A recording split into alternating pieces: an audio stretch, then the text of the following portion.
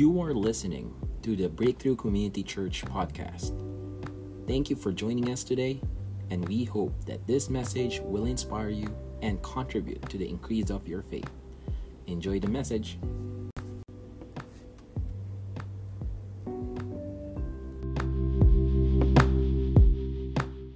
Gandang araw sa ating lahat, and patuloy tayong kinakatagpo ng Diyos kahit sa ganitong situation. Again, the Lord is good and He is faithful. Amen. Gusto ko lang i-share ito before I share with you the Word of God.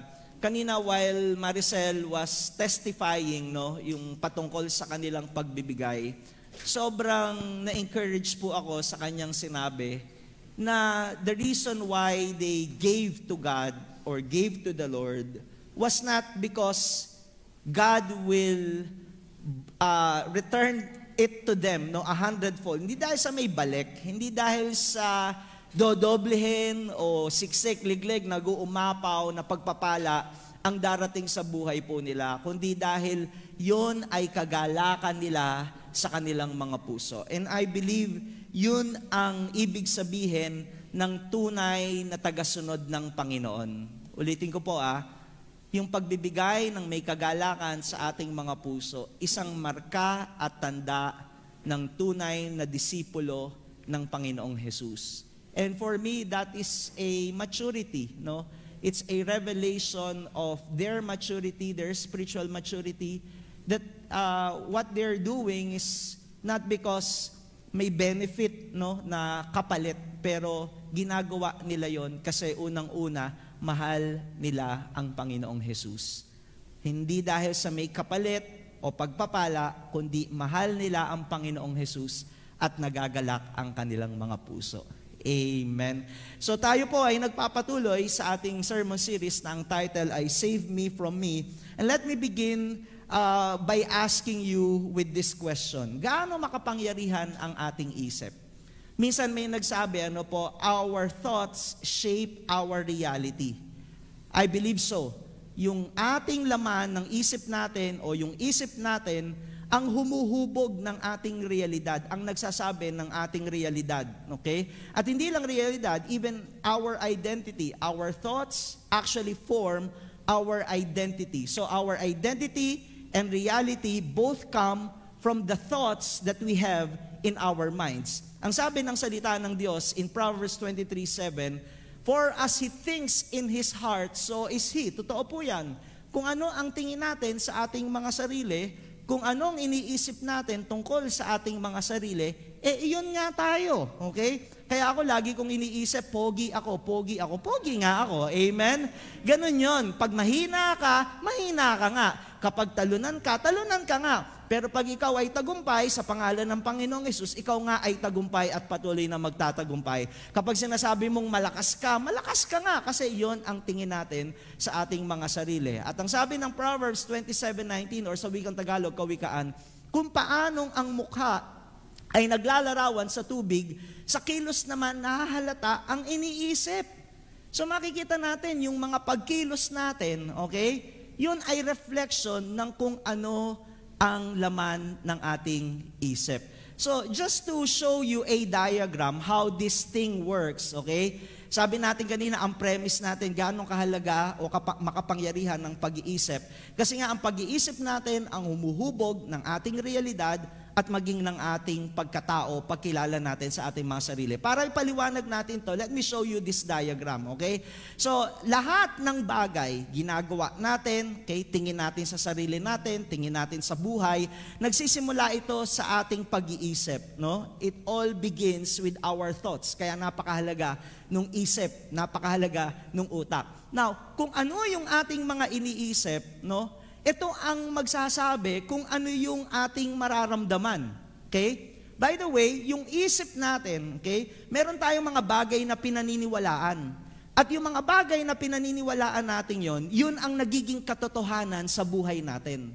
At dahil yun ang nagiging katotohanan, ito ang nagdadala sa atin sa mga damdamin o emosyon, okay, na nararamdaman natin ayon sa katotohanan na pinaniniwalaan natin. At kasabay ng damdamin na yan, kasabay ng pinaniniwalaan nating katotohanan, ay yung nagiging pagkilos natin at yung ating realidad. Ang tawag dyan, yung behavioral reality. Okay? So, how we act or react. Now, ano ang isang magandang halimbawa, no, para mas maging maliwanag sa atin itong prosesong ito? Kasi later on, as we go through the message, ito yung babalik-balikan nating framework as we apply the Word of God. Okay? Ano yung isang example? Like, for example, ito po. Yung bakuna, vaccination. Ngayon, ang dami pa rin hong hindi nagpapabakuna. For what reason? Kasi maaaring yung unang information na kanilang narinig o nabasa, okay, ay nagdulot sa kanila ng matinding takot. At dahil dun sa mga ganong impormasyon na inilagay nila sa kanilang isip, pinaniwalaan po nila yon. At dahil pinaniwalaan nila, for example, na ang bakuna ay nakamamatay, ewan ko kung may naniniwala pa rin na magiging zombie daw tayo, o kaya 10 years later, magkakaroon daw tayo ng cancer, o kaya itong pagbabakuna, simula na ng 666 dahil may microchip na ituturok sa atin. So dahil yun ang paniniwala mo, lahat na ng mga paniniwala laban sa pinaniwalaan mo, hindi mo na pakikinggan. Isinara mo na yung isip mo dun sa paniniwala na tinanggap mo at naging katotohanan para sa iyo. Kaya lahat ng news, lahat ng information na papabor sa pinaniniwalaan natin, yun na ang pinaniniwalaan natin. Kahit sinasabi ng siyensya na itong bakuna ay epektibo at milyong-milyong tao na ang makapagsasabi na ito talaga ay epektibo laban sa sakit na COVID-19.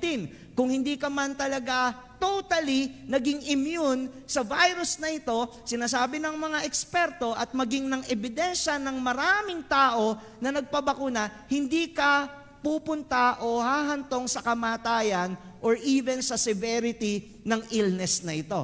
Okay? So, ulitin ko dahil pinaniwalaan mo na ang bakuna o kung for whatever reason ay hindi maganda o masama, no, ikinulong mo na yung isip mo sa katotohanan yon o sa paniniwalang yon na naging katotohanan na sa iyo. Maliwanag po? At dahil yon ang pinaniniwalaan mong katotohanan, nagkaroon ka na ngayon ng takot na hindi magpabakuna. At dahil takot ka sa bakuna, specifically yung COVID-19 vaccine, hindi ka na nagpabakuna. So that becomes your reality. Hindi ka na bakunado. Bakit? Kasi nagsimula dun sa thought process mo na naniniwala ka at ang katotohanan para sa iyo na ang bakuna ay magdudulot ng hindi magandang kalusugan para sa atin. Kaya nga iyan ang dapat tignan natin, pagdating sa siyensya, sa medicine, di ba merong mga sinasabing no therapeutic claims approved by FDA, tama? No? Pero ano yung pinaniniwalaan natin? Yung sinasabi, nung ilang mga testimonies ng mga tao, ang tawag po doon sa wikang Ingles, anecdotal or anecdotes. No, yung isang tao na nagsabi, gumaling siya dahil uminom siya nito, no, na hindi na kailangang magpa-opera sa mata dahil etong gamot na ito nakapagpapalinaw ng mata. No, yun ang pinipili nating paniwalaan. Where in fact, pagdating sa science, meron tinatawag na evidence-based na medicine na sinusubok ito. May tinatawag na clinical trials na sinusubok ito sa daang libong tao para talagang mapatunayan na itong isang bagay na ito ay epektibo. Maliwanag? So, dapat maging aware tayo sa mga bagay na kung ano yung pinaniniwalaan natin. Kaya actually, sa pagdating sa relihiyon, pagdating sa mga political ideologies, nagpapatayan, di ba? Nagtatalo-talo. Bakit? Kasi yung pinaniwalaan niya na katotohanan, yun na ang kanyang tinanggap at isinara niya na yung kanyang isip sa iba pang mga pwede naman din talagang katotohanan na pwedeng mas magtama at magtuwid ng ating pag-iisip at ng ating pamumuhay. Pero dahil isinara mo na yung sarili mo sa bagay na yon, wala ka ng pinakikinggan, wala ka ng pinaniniwalaang ibang mga bagay pa. Amen? Kaya napakahalaga po nito. Bakit? Kasi ang salita ng Diyos, dapat paniwalaan natin na ito yung katotohanan. And that is why when we receive the Word of God and we believe it as truth, okay? yun ang magta-translate eh. Yun ang magdadala sa atin sa kung ano yung dapat nating nararamdaman at kung ano yung dapat nating realidad na nilalakaran. Okay?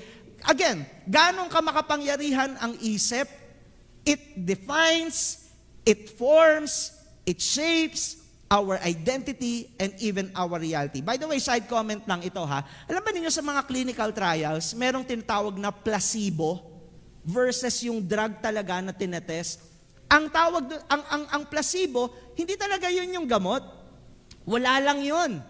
Pero magtataka tayo, may mga pasyente na binigyan ng placebo, gumagaling. Kahit hindi talaga yun yung gamot na sinusubok. So, ibig sabihin, pinaniniwalaan kasi niya na yun ay gamot at magpapagaling sa kanya at gumaling nga siya. At yun ang kanyang naging reality. So again, ito yung essence, no? Ito yung ibig sabihin ng napakahalaga nung pag-iisip po natin. Kaya ulitin ko, ang salita ng Diyos, dapat nating paniwalaan na ito ang katotohanan sa buhay natin. At kung ano yung sinasabi ng salita ng Diyos, dapat nating paniwalaan, yun ang dapat magsabi kung anong nararamdaman natin at yun ang dapat nating lakaran sa ating realidad ng buhay. Amen po ba? Kaya alam nyo, pag ang salita ng Diyos mali na itinuro, huwag tayong umasa na magiging tama ang buhay ng taong tumanggap ng maling katuruan. Kapag ang katuruan ng salita ng Diyos ay tama, magdadala iyon sa kanya sa isang tamang pamumuhay.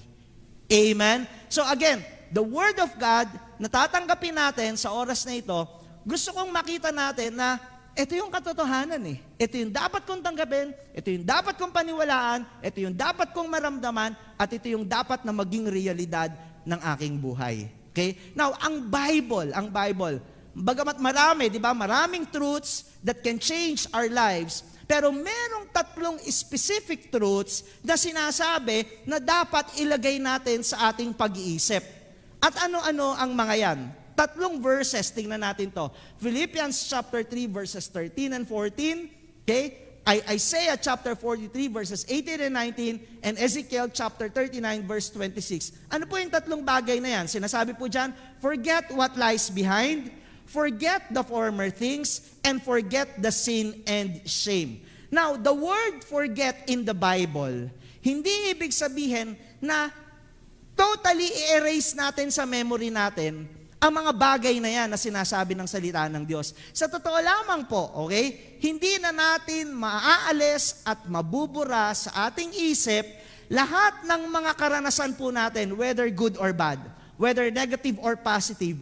It's embedded in our minds already. And we cannot take those things away. Not unless maaksidente ka na wag naman mangyari at magkaroon ka ng amnesia.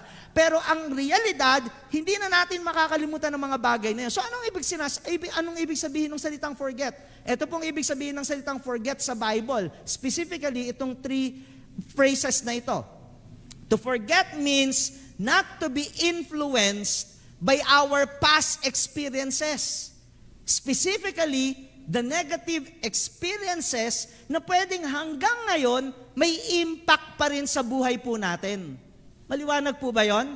So ulitin ko ha, wag daw nating hayaan na yung mga nakaraan, yung mga nangyaring hindi maganda sa buhay natin, ang maka-impluwensya, ang magdikta, ang magsabi kung ano ba yung dapat nating nararamdaman at ikinikilos sa panahon natin ngayon, sa present reality natin ng sa ating mga buhay. Amen? So ulitin ko, yung forget, it does not mean na totally alisin sa memory dahil hindi na mangyayari yan, kundi ang forget means let not those things in the past influence your present or current reality. Let not those things in the past influence your emotions and eventually could lead to your present reality. Maliwanag po ba? So, ano-ano itong mga bagay na ito? Pag-usapan natin, number 1, forget what lies behind. And what are these things that are behind based on the Word of God? Yung worldly success. Okay? Sabi ni Paul, Brothers, I do not consider that I have made it my own, but one thing I do, forgetting what lies behind.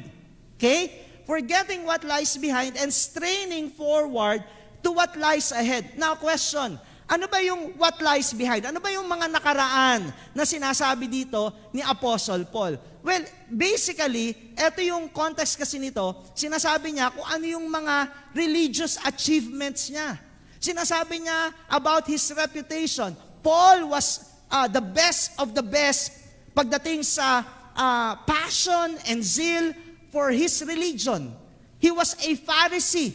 And not just not an ordinary Pharisee, but he was a scholastic Pharisee.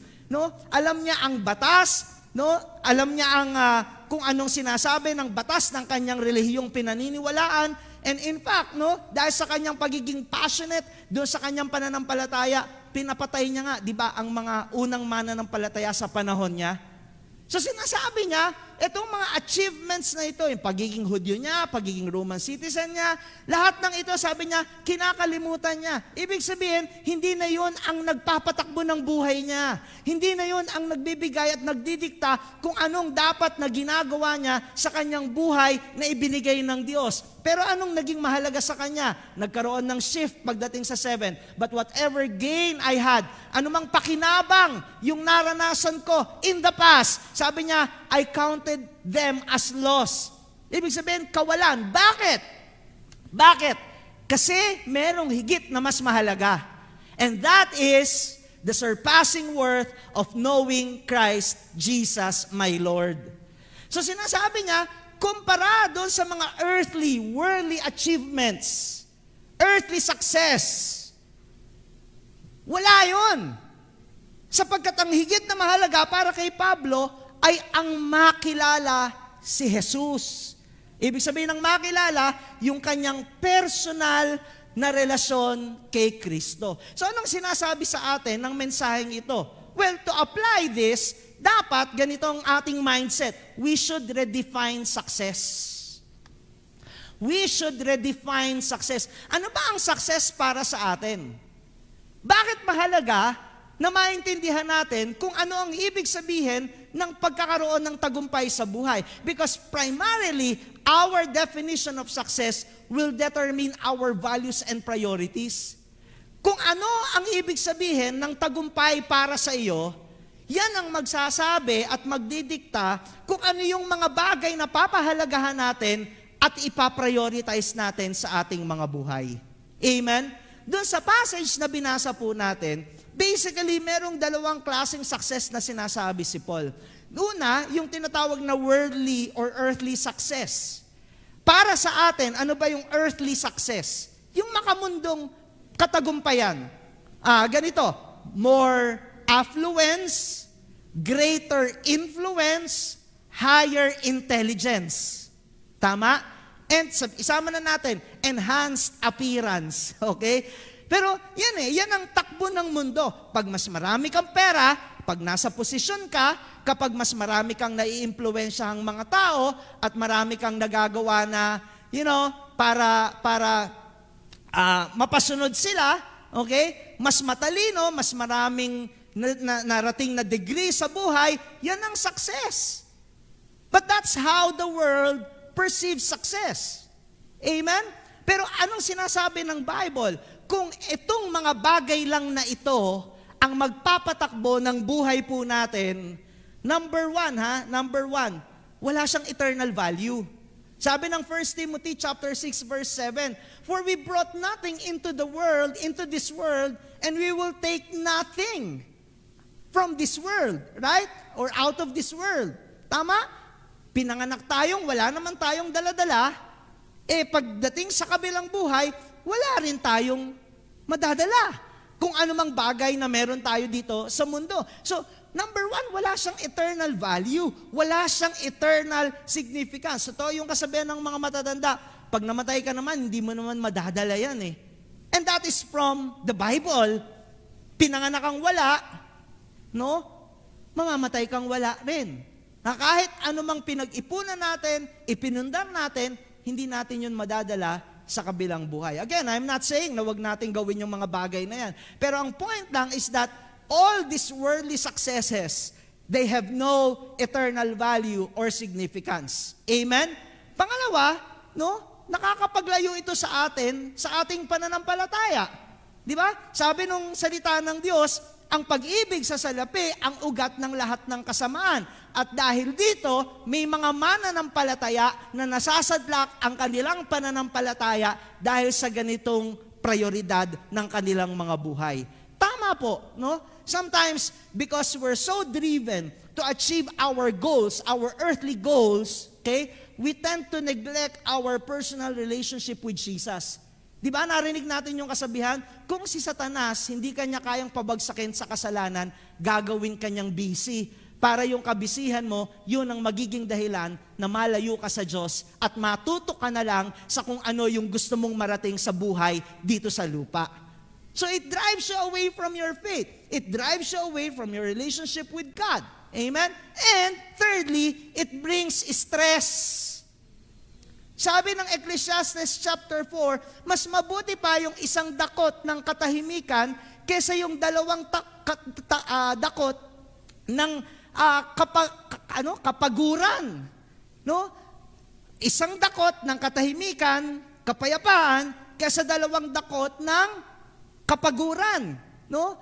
Kumbaga, you want more. Di ba? You want more sales. Hindi ka nakukontento sa kung ano meron ka. Eyebags mo, mukha ka ng panda. Dahil grabe ang trabaho mo. More. Kaya anong nangyayari sa'yo? Stress ka. May kita ka nga, pero bandang huli, ang ikli naman ng buhay natin. Again, hindi ko sinasabi, wag magtrabaho, wag maging busy. Tama naman po yan. Kami po, nung nag-work ni Pastor Renzi, yearly, nagsaset ng goal yung company. At hindi po bumababa ang goals namin, ang quota po namin. Yearly, pataas ng pataas. Kaya yung stress din namin, pataas ng pataas, hindi pababa ng pababa. Ang biruan nga namin kapag masasayang kwentuhan, gusto mong palungkutin yung mga ahente, pag-usapan yung quota. Bigla ka malulungkot. Bigla ka matutulala. Biglang iisipin mo, paano na nga ba at namin ma-achieve ang lahat ng ito? So dahil gusto mong ma-achieve yun, di lahat ng efforts, i-exert mo, gising ka maaga, etc. To the point na nagko-compromise yung faith mo kay God, yung relationship mo sa mga tao, lalo na sa pamilya mo. Nawawalan ka ng social life, nawawalan ka ng family life, at nawawalan ka ng talagang malalim na kaugnayan sa Panginoon. Di ba problema natin yan Yung mga nagtatrabaho, di makapag-devotion. No? Yung mga business people, kahit nasa kanila ang oras nila, pero pinipili pa rin, di ba? Na wag mas ilaan yung oras at lakas sa kabuhayan o hanap buhay na we tend to neglect our relationship with God. Amen? Yun ang worldly success. Yun ang earthly success. Pero as we redefine success in biblical terms, you know what success is in the Bible? Based on the context of Paul, ito yung nag-come up ako, batay sa salita ng Diyos. Success in biblical terms is to know Christ and make Him known. That is success in biblical terms. Saan natin makikita yan? Sabi ni Paul in Philippians 3, yung everything, sabi niya, lahat ng bagay, lahat ng aking na-achieve, I counted them as loss. But, sabi niya, nothing compares to the surpassing worth. Ibig sabihin, wala talagang makakapantay sa halaga ng makilala natin ang ating Panginoong Jesus. And it's a continuous process. It doesn't mean that you have a relationship with Jesus Christ, tapos ka na, hindi mo nasasaliksikin ng salita ng Diyos para makilala siya. No, habang nabubuhay tayo, may continuity ng pagkilala kung sino ang Diyos sa buhay natin. Bakit? Anong significance yan? Mamaya sasabihin natin, pag-uusapan natin. Pero ito muna, gusto kong bigyan natin ng the end. To know Christ. To know Christ. That should be our priority. That should be a part of our values, okay? At dapat ito yung mahalaga, dapat ito yung pinagbubuhusan natin ng pansin, pinagbubuhusan natin ng ating mga buhay. At ano ang kasunod niyan? To make Christ known. Sabi ng Acts 20:24, I do not account my life of any value. Grabe ito, ha? Sabi niya, wala nang halaga ang buhay ko. I do not account my life of any value, nor as precious to myself. Hindi na mahalaga ang buhay ko para sa aking sarili. If only I may finish my course and the ministry that I received from the Lord Jesus to testify to the gospel of the grace of God. Ano sabi niya? To testify, mapatotohanan, ipangalap ang mabuting balita ng biyaya ng ating Diyos. And of course, hindi lang yung verbal. Yung sinasabing to testify, you live it out. Pinakikita mo sa buhay mo. And that in itself is your most powerful testimony that indeed you know Christ, that you have a personal relationship with Jesus Christ, that you love Jesus Christ, and therefore, makikita si Kristo sa buhay po natin. And as we speak and preach the gospel, people will be convinced, they will believe that indeed we are a follower of Jesus Christ. Kasi yung totoong may relasyon kay Jesus, nakikita yon sa pagbabago ng buhay natin at yung mga pagbabagong yon ay nagiging kawangis tayo ng Panginoon. Amen? Now, again, katulad na sinabi ko kanina, what's the significance of knowing Christ? What's the significance of knowing God? Why is this so important in our thought process? Kasi ganito lang yan. Kapag mas nakikilala natin ang Diyos, mas nagkakaroon tayo ng kumpiyansa sa Diyos dahil pinaniniwalaan natin kung ano ang Kanyang sinasabi para sa atin. At kapag nagkaroon tayo ng kumpiyansa sa Diyos, magiging payapa ang buhay natin. Mawawala ang pag-aalala, mawawala ang mga kabalisahan, sapagkat sinasabi ng Diyos sa iyo ang bagay na ito, at dahil meron kang relasyon sa Diyos, lubos mo siyang pinaniniwalaan, pinananampalatayan, at yung pinananampalatayan mo, that becomes your truth, it becomes your emotion, and it becomes your reality. Did you get it? Nakuha po ba natin yon? Kung ano yung pinaniniwalaan mo, yun ang magbibigay ng damdamin sa iyo. At kung ano yung nagbibigay ng damdamin sa iyo, yun ang magiging realidad mo. Yun ang lalakaran mo. Now, if you have a personal relationship kay Jesus Christ, and you are growing in your confidence, in your faith, in your trust in the Lord, then you will believe what He says. Ano yung sinasabi ng Panginoong Hesus? Peace, I give you. Naniniwala ka ba dyan? That because of your personal relationship with Jesus Christ, you have peace. Bakit ka merong kapayapaan? Sagot ako ng Diyos. Kahit ang daming uncertainties na nangyayari dito sa mundong ito, sagot ako ng Diyos Ito yung katiyakan na sinasabi ng Diyos sa akin. At ito yung isang bagay na pinaniniwalaan ko, that not for a minute will I be forsaken by the Lord. Amen? Kahit minsan, kahit segundo, hindi ako iiwan at pababayaan ng Diyos. And therefore, if God is on my side, if God is on my side, then I will be at peace. I will be at peace. Not only peace, sabi ng Panginoong Hesus, I will give you rest. You know why there's no restedness in our hearts? Kasi we want to be in control all the time. Yung mga gusto nating mangyari, hindi mangyari-yari, na-stress tayo at wala tayong rest. Pero if you believe that God is in control and that He cares for you and that all things that He says will come into pass, then you will have restedness in your soul. Lord, ginawa ko na lahat, pinasarap ko na yung kalakal ko, nagsukat-sukat na ako ng damit para ibenta, pero kung wala pa rin bumili, it's up to you, God. Kahit naglagay ka na ng maraming betchin sa pagkain mo, hindi pa rin bumenta, Lord, it's up to you. Hello? Kahit anong paraan na ginawa mo sa negosyo mo, basta in-exert mo yung effort mo, kinumit mo kay God, at the end of the day, God, ikaw ang nagbe-bless sa amin. Kaya makakatulog po ako, ngayon walang benta, bukas Lord, pwede bang maglambing sa'yo? Bigyan mo naman kami ng benta. O kung bukas hindi pa rin, Lord, sa susunod naman na araw. Ngayon kung isang buwan wala pang benta, tanongin mo na si Lord, Lord, baka iba namang negosyo ang gusto mo para sa akin. And you are not stressed. Bakit? The Lord is in control.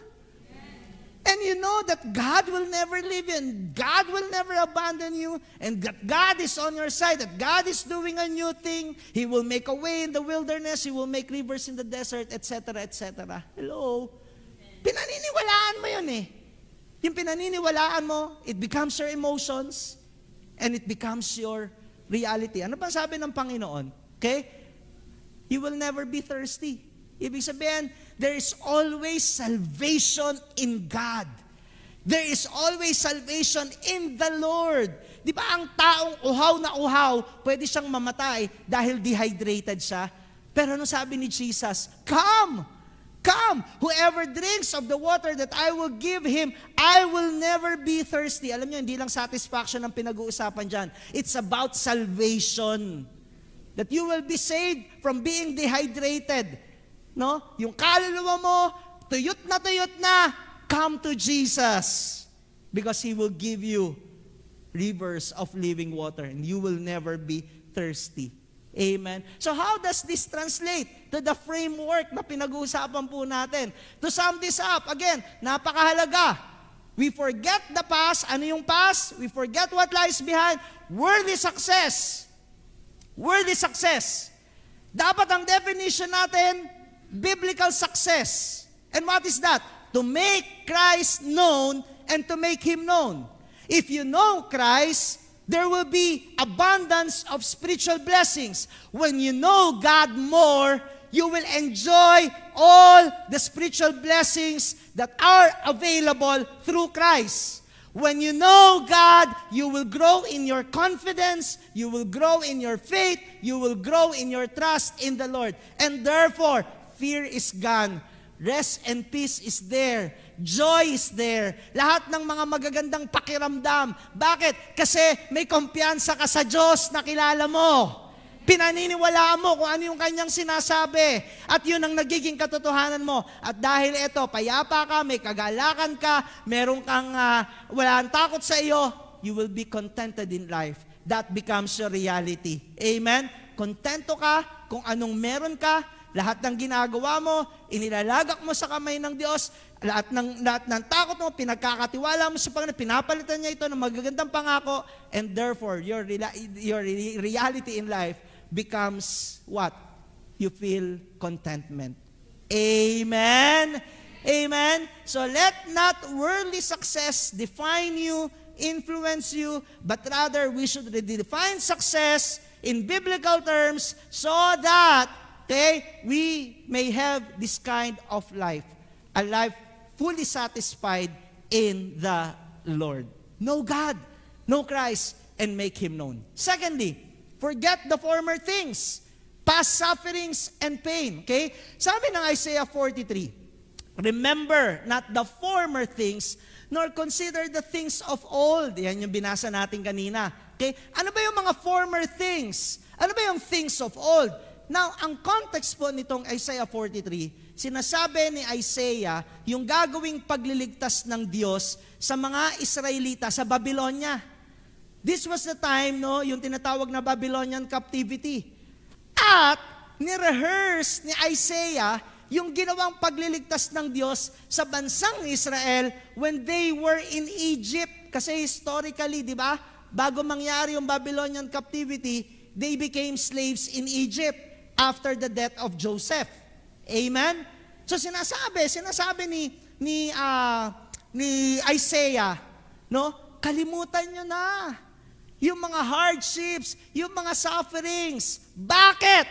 Because God is about to do new things. Amen? God is about to do new things. Sabi niya, behold, I am doing a new thing. Di ba? Nagsisimula na. Can you not perceive it? I will make a way in the wilderness and rivers in the desert. Sa context ng Israel, during the time of Egyptian slavery, ang ginawa ng Diyos, hinati niya yung dagat na pula. This time, sinasabi ni God, from the Babylonian captivity, hindi niya lang hahatiin yung dagat na pula, but He will make a way in the wilderness. At this time, kung dati tubig ang kaharap nila, sa lugar na kinalalagyan nyo, kahit walang tubig, patutubigin ko yan.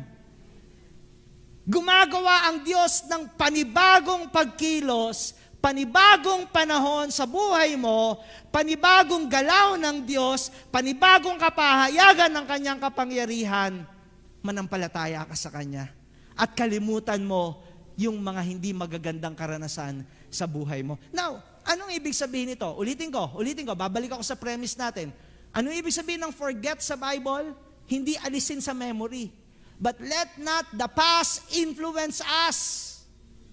So if you suffered emotionally, physically, okay, nagkaroon ka ng matinding struggle, hardships, okay, nagkaroon ka ng mga offense sa puso mo, nasaktan ka ng mga tao, anong sinasabi doon? Let not those hurts and pains and sufferings influence you right at this moment. Amen? Because God is doing a new thing. God is about to give you a new season in your life. So, how does this translate to our application? We should reframe suffering and pain. Narinig na natin minsan itong mensaheng ito. Pero gusto kong balikan ito kasi meron akong gustong bigyan ng diin dito. We should refrain suffering and pain. Now, anong significance ito? A godly perspective on suffering and pain is key to experiencing God's breakthrough. Anong ibig sabihin yan? Kapag hindi natin tinitignan sa pananaw ng Diyos, sa layunin ng Diyos, bakit ka ba nagkaroon ng mga matitinding pagsubok? Mahirap na maranasan yung sinasabi ni God na, behold, I am doing a new thing. You will not come to that point of your breakthrough, okay, of your most desired breakthrough, not until you fully understand or understood the meaning of pain and suffering from God's perspective. Are you getting this? Okay, para mas maging maliwanag. Remember Joseph? In Genesis chapter 45, if I'm not mistaken, 2 times niyang sinabi sa kanyang mga kapatid, hindi kayo ang nagpadala sa akin sa Egypt, si God. Tapos pagdating sa Genesis chapter 50, anong sabi niya? Ang intention ninyo masama laban sa akin, pero ang intention ng Diyos ay mabuti para sa ikaliligtas ng nakararami. So anong sinasabi ni Joseph? All his pain, all his sufferings, they did not caused by men. But it was the hand of God. Nagbibinata ako, pasensya na kayo eh. Sumisigaw daw ako eh, kasi ganito talaga pa na-hyper eh. Okay? Lahat ng yun, hindi galing sa tao. Hindi gawa ng tao. Pero naintindihan ni Joseph right from the very beginning. From the time na inihulog siya sa balon, okay? From the time na binenta siya sa mga Midianita, inakusahan siya ng asawa ni Potiphar na isang rapist, nakulong siya for ilang years, kinalimutan siya nung chief cupbearer, hanggang sa dumating sa point na ginawa na siyang pangalawa sa pinakamataas sa bansang Egypt. All those things, all those injustices, all those pains and sufferings were directly from the hand of God. Of course, ibang usapan kung bakit ka nagsasuffer dahil sa mali mong desisyon. Pero gusto kong sabihin sa iyo na punong-puno pa rin ang Diyos ng biyaya at pwede niyang baligtarin yung kinalalagyan natin. Pero what I'm saying is this, dapat magkaroon tayo ng perspective na lahat ng nangyayari hindi maganda sa buhay natin, kahit hindi natin sariling kagagawan, directly or indirectly, dapat ang perspective natin, si God ito. Huwag natin ipagkakamali na tao lang yon. O kaya minsan ganito, sinisisi natin si Satanas. Sa case ni Job, yes, it was Satan. But, si God ang nagbigay ng kapahintulutan. So indirectly, gawa pa rin ni God yon. So what happens? Anong nangyayari kapag tao ang nakikita natin? O maging ang demonyo sa nangyayaring hindi maganda sa buhay natin. Okay? Eto, tingnan natin to. Tingnan natin to yung horizontal perspective, man to man. Yung pain, yung suffering, injustice. Ang intention is to harm us. Para wasakin tayo, No? Yung mga kahirapan na dinadanas natin, para mamatay ka na. Ganon ang magiging pananaw mo kapag yan ay tao lang ang may gawa. Pero kapag ka sa perspektibo ng Diyos, it is to do us good. Na bakit ka dumaan sa ganyang matinding pagsubok? Kasi merong gustong gawin ang Diyos para sa aking ikabubuti. Merong gustong gawin ang Diyos para ilagay ako sa mas mabuting sitwasyon. Hindi para sirain ako, hindi para mamatay ako sa stress, pero para mas lalo akong magtiwala at maranasan ko ang kabutihan ng Diyos sa buhay ko. Pangalawa, it is enslaving. Kapag ang tao ang nakasakit sa atin at hindi natin nakita na yun ay gawa ng Diyos, we will harbor bitterness. We will have anger in our hearts. That's the normal reaction, right? Magagalit tayo, magtatanim tayo ng sama ng loob, hanggang sa pag-inipon natin ang lahat ng yon, hindi na natin makuwang magpatawad. Hindi natin makukuha magpatawad. Kasi nakikita natin, tao lang yun eh. Tao ang may gawa nun eh. O pwede sabihin, ginamit siya ng demonyo para sa akin, para mangyari yun. Okay, given. Nangyari ang lahat ng yun. Huwag mong aalisin ng Diyos sa equation. Huwag nating aalisin ng Diyos kung ikaw tagasunod ng Panginoon. Everything, lahat ng nangyayari sa buhay natin, nasa kapamahalaan niya ng Diyos. Kahit nga, katulad ng sinabi ko kanina, kahit matigas ang ulo natin, yung biyaya pa rin ng Diyos ang ibinibigay niya eh. Pero ikaw, na alam mong namumuhay ka ng matuwid, pero may nangyari hindi maganda sa'yo, may mga taong nanloko, may mga taong nang argabyado sa'yo, look at it. Tignan mo yan sa pananaw ng Diyos. Why? Because it will be redemptive. Mapapalaya ka. Bakit? Kasi ganito yan, katulad ni Joseph. Kaya nangyari ito sa akin? Kasi may mga tao pala na gustong iligtas ang Diyos. O paano natin i-translate sa buhay natin yan? Kaya ako pala pinagdaanan ng mga pagsubok na yan. Kasi para meron akong maibahagi sa tao at mapatotohanan ko kung sino ang Diyos at sa ganong karanasan, magkaroon din sila ng pananampalataya sa Diyos na gamit pa ang buhay mo. Redemptive. Bakit may taong nang argabyado sa'yo pero nakuha mong patawarin? Kasi when you forgive, you display the image of God. Kapag nagpapatawad ka, mas nagiging kamukha ka ni Kristo sapagkat si Kristo ay nagpatawad kahit tayo na nagkasala laban sa Kanya, siya ang nagpakumbaba para ilapit niya ang sarili niya sa atin at upang magkaroon tayo ng relasyon sa Kanya. Redemptive. It redeems not only your life, but it redeems even other people from pain, from suffering, from injustices. And lastly, it builds our humility. Now, pagka nakita mo lang ang tao, anong maisip natin? Ito, yung sense of entitlement.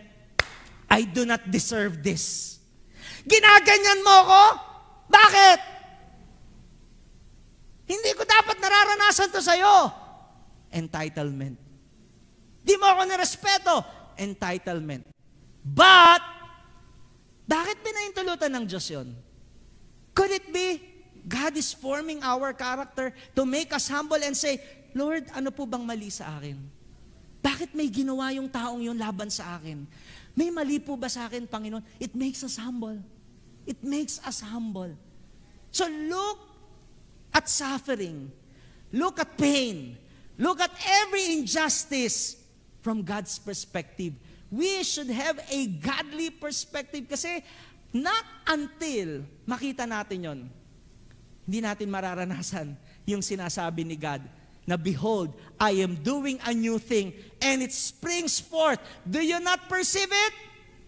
Bago ka makapag-move on sa next season ng buhay mo, dapat maintindihan natin ano ba ang layunin ng Diyos sa lahat ng ito. And when you realize, itong ibig sabihin nito, doon mo mararanasan yung panibagong chapter, yung panibagong season, yung panibagong pagkilos na hindi mo pa naranasan sa talambuhay mo na gagawin ng Diyos sa pagkakataong yon sapagkat natutunan natin kung ano yung dapat nating matutunan sa pananaw ng Diyos natin. Amen? Kaya huwag tayong mamuhay sa nakaraan sa mga pain and hardships hanggang ngayon, bitter pa rin tayo.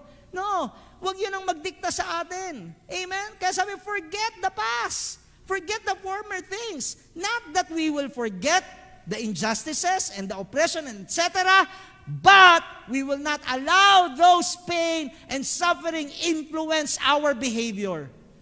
But from a godly perspective, mababago tayo. Magiging positibo tayo. At pagka malaya na tayo sa mga negative emotions na yan at naintindihan natin yung lesson ni God, then you will become the next most powerful person in Egypt, si Joseph. Amen. Of course, hindi literal yon.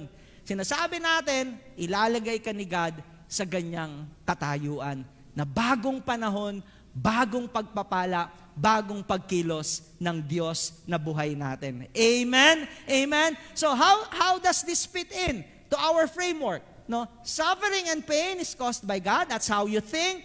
And therefore, okay, meron kang forgiveness, meron kang kalayaan, kagaanan sa kalooban mo, at dahil dyan, no, magpapagamit ka sa Panginoon. Magpapagamit ka sa Panginoon at gagawin mo kung ano yung gusto mong, kung ano yung gusto ng Diyos na i-accomplish sa buhay mo, susunod ka sa Kanya. Susunod ka sa Kanya. That will become your behavioral reality at mararanasan natin ang bagong panahon sa buhay po natin. Amen? Amen. Are you still there? You want more? You want more? Oh, lastly, dito tayo magtatapos. Forget shame. Forget shame. Anong sabi ng Ezekiel 39:26? They shall forget their shame and all the treachery they have practiced against me. No, sinasabi ni God, no, through Ezekiel, okay, ang number one cause ng shame, ba't ba tayo nahihiya? Kasalanan. By the way, ang kasalanan, it causes shame, guilt, and rejection. Remember, during the time of Adam and Eve, di ba? Nagkasala sila. Naging proud ba sila sa kasalanan nila? Hindi, nahiya sila. Nagtago nga eh. At doon sa kanilang kahiyaan, sinaplutan nila yung kanilang katawan, yung kanilang sarili. No? Totoo, meron bang kasalanan na ginagawa ng lantaran? Di ba't nakakaya? Proud ka ba kapag nakadrugs ka? Wala namang ganun. Proud ka ba nung nakapagnakaw ka? Hindi. Tinatago mo nga yan. Kasi nagdudulot ng kahihiyan yan.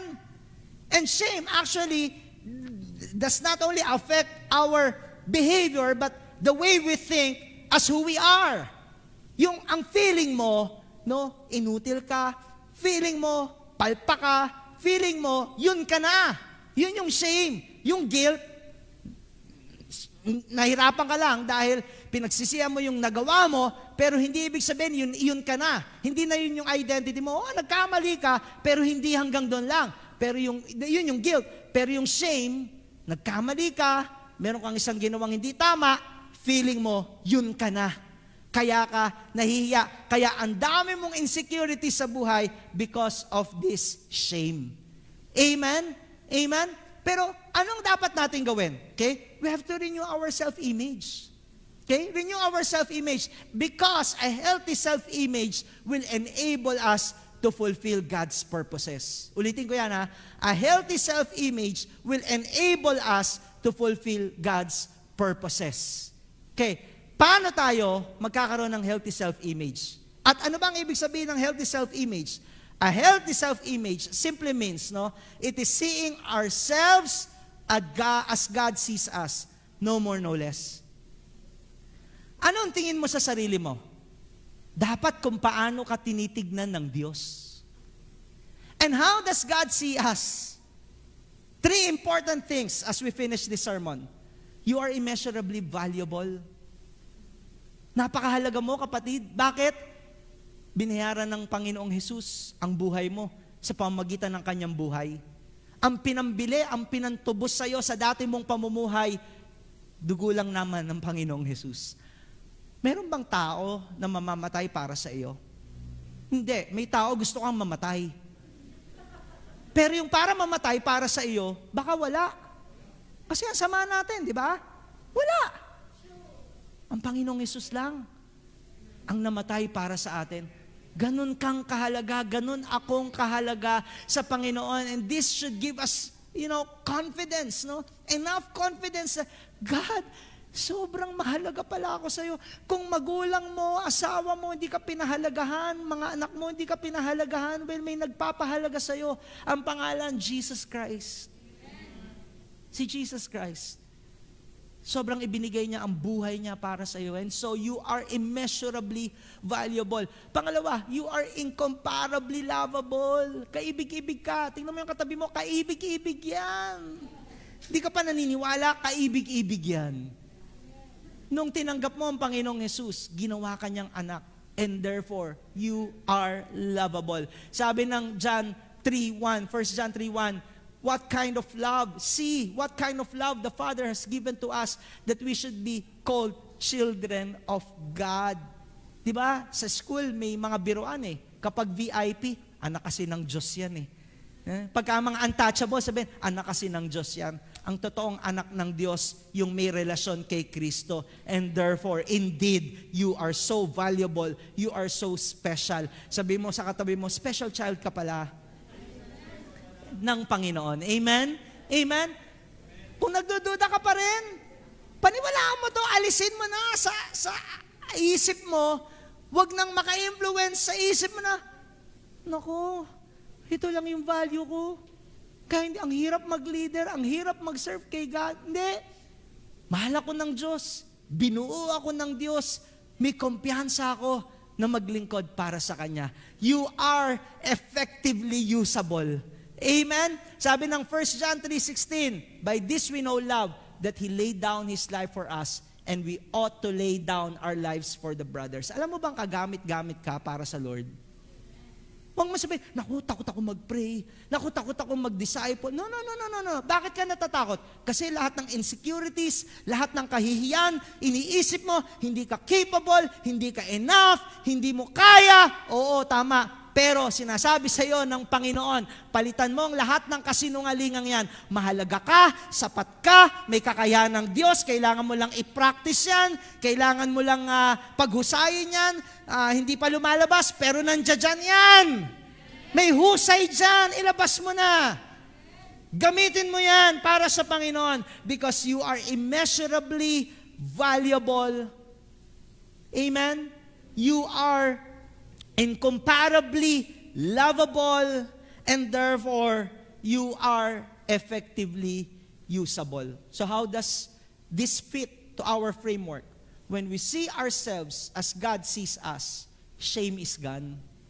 Hindi ko sinasabing walang hiya tayo. Okay? Ibig ko lang sabihin, lahat ng mga insecurities, lahat ng mga tingin mong negative thoughts sa sarili mo, lahat wala na yan. Because you are immeasurably valuable, incomparably lovable, and therefore, you will be used by God for the greater glory of the Lord and for others to experience life change. This is how we, set up our framework. Alam nyo, ang dami nating pinag-usapan sa araw na ito. Pero ang bottom line is this. Kung ano man yung mga negative thoughts na nakaka-influence sa atin, anong sabi? Forget it. Let not those negative thoughts influence our behavior, influence our reality. But let the word of truth speak to us and embrace it. Embrace it. Embrace the word of God, the truth that God's word gives. Embrace it. Amen.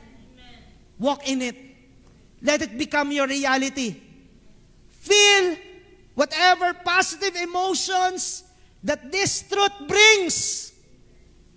As you grow in your knowledge in God, malaman mo, eto tayo. Etong sinasabi ng Diyos sa akin. And therefore, ito ang lalakaran ko at ito ang dapat makikita sa aking buhay. Pwede ba tumayo tayong lahat? Let me end with this as I share with you this last verse. Sabi ng 2 Corinthians 10:5, we destroy arguments and every lofty opinion raised against the knowledge of God and take every thought captive to obey Christ. In response to the message of God right now, pwede bang lagay natin yung palad natin sa likuran ng ating ulo, sa ating ulo. At yung left hand natin, lagay natin dito sa ating noo. No, kind of weird though, right? Pero gesture ito na yung paglagay natin ng ating mga palad sa ulo natin, isipin natin yan ay pagpapatong ng kamay ng Diyos. Na walang maging kapangyarihan. Lahat ng mga negatibong kaisipan na nagpapatakbo ng buhay natin sa oras na ito. Pero mapalitan ito, gaya ng pinag-usapan natin, ng mga katotohanan na hatid ng salita ng Diyos. Lord, in the name of your Son, Jesus Christ, we want to declare your word that we destroy arguments, we destroy every high opinion that exalts itself against the knowledge of God. Lahat ng mga limiting beliefs para hindi kami manampalataya sa iyo, aming Diyos, para hindi namin panampalatayanan yung mga pangako mo, pinapalitan namin ito, Panginoong Diyos, ng pagtitiwala at kumpiyansa sa salita mo. Sa pangalan ng Panginoong Hesus, lahat ng pagdududa, in Jesus' name, inaalis po namin ito. Holy Spirit, minister to us right now, in the spiritual realm, at the back of our minds, sa mga subconscious minds po namin, any negative belief, any negative thought, any limiting belief that would hamper our growth in our knowledge of you, I cast it out in Jesus' name. Pinapanampalataya na namin to. Even those poor self-image, the way we look at ourselves, yung insecurities, lahat ng mga kahihiyan, lahat ng mga nagawa namin in the past na nagdudulot ng kahihiyan at hindi kami nagiging kagamit-gamit sa iyo, sa pangalan ng Panginoong Hesus, lahat ng ito ay inaalis namin. Banal na Espiritu, kumilos ka sa pangalan ng Panginoong Hesus. Alam ko po na ang kapangyarihan nyo ngayon ay kumikilos sa aming isip sa pangalan ng Panginoong Hesus. Lahat ng nagdudulot ng anxiety, lahat ng nagdudulot ng depression, Lord, I know this is not a band-aid treatment, but with your power, nothing is impossible to you. You can do a miracle right now. Kung ano yung ginawa mo nung nagdaan, ngayon kaya mong gawin. At bago pa, Panginoon, bago pa ang kaya mong gawin, you are bringing us into a new season of our life. In Jesus' name, in Jesus' name, Lord, I cancel every form of anxiety, fear, depression, any form of negative emotion that limits our faith. I cancel it in Jesus' name. I cancel it in Jesus' name. I cancel it in Jesus' name. Lord, ilan sa amin, I could sense in my heart, may mga binabangongot, Panginoon. May mga nightmares. May mga gabi. Ang pangit ng panaginip. Lord, di ko alam kung anong pinanggagalingan ito. Pero sa pangalan ng Panginoong Hesus, sinusuway ko ito. At isinasara ko ang pintuan ng kanyang pag-iisip. At hayaan mo na lakaran niya kung anong mga pangako mo. Lakaran niya kung anong sinasabi ng iyong salita. Sa pangalan ng Panginoong Hesus. And if you are feeling so low right now, get up, get up, get up, stand up. For God is doing a new season. He's doing a new thing in your life. Behold, God is doing a new thing. Have you not perceived it? Can you not perceive it? It springs forth. It's springing forth right now. Nagbubunga ito. Gumagawa ang Diyos ngayon ng bago sa buhay mo sa pangalan ng Panginoong Hesus. Lord, thank you God. Thank you God. Thank you God. Dinedeclare po namin yung revival sa oras na ito. Salamat, Panginoon, sa kapangyarihan mo sa buhay po namin, na hindi na po kami lalakad sa nakaraan, pero ang lalakaran namin ay bagong simula, bagong panahon, at mga bagong pagkilos mo sa buhay po namin, sa pangalan ng Panginoong Hesus. And continue, Lord, to make our hearts hungry for your word. Let your word, God, dictate anumang emotion, anumang reality ang pwede po naming lakaran. Salamat po, Panginoon. Salamat po. You will do it again and again and again and again and again and again and again. I see you, God, doing a new thing in our lives, in our families, in our church, in this community, in this nation. Thank you, Jesus. Once again, Lord, we will declare this in Jesus' name. I believe I see you do it again.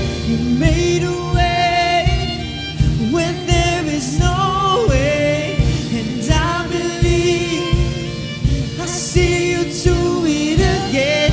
I've seen you move the mountain, and I believe I see you do it again. You made a way when there is no way, and I believe I see you do it again. I see you move, Lord. You move the mountain, and I believe I see you do it again. You made a way when there is no way, and I believe I see you do it again. I see you move, Lord, and I believe I see you do it again. You made a way when there is no way, and I believe I see you do it again. I'll see you do it again, God. See you do it again. I'll see you do it again, God. I see you do it again. Oh, God. Do it Thank you, again. Jesus. Lord, we give you all the glory and honor and thanksgiving. And let this week, Lord, let our lives be filled with your word, with your spirit. Patuloy kaming haharap ngayon ng may lakas, pananampalataya, pag-asa sa aming mga buhay. Salamat po, pinawi mo ang lahat ng takot, pinawi mo ang lahat ng pag-aagam-agam, ang kabalisahan, lahat ng mga negatibong emosyon na nanggagaling sa negatibong kaisipan. Ang lahat ng ito, Panginoong Diyos, ay hinawi mo at binigyan mo kami ng isang panibagong isip, panibagong pananaw, panibagong pananampalataya mula sa salita na aming tinanggap sa araw na ito. Muli, Panginoon, ingatan mo ang puso namin at maging ang isip namin sa patuloy na pagkukusa namin na saliksikin ang iyong mga salita. Ikaw ang maging sentro ng buhay namin sa pangalan ng aming Panginoong Hesus. And everybody say, Amen and amen and amen and amen. God bless you. Kita-kita po ulit tayo next Sunday.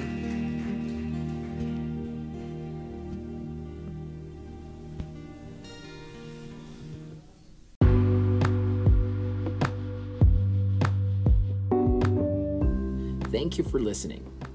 If you have been blessed by this message, you can personally join us at our Sunday worship services. You can also connect with us by following us online and get the latest updates.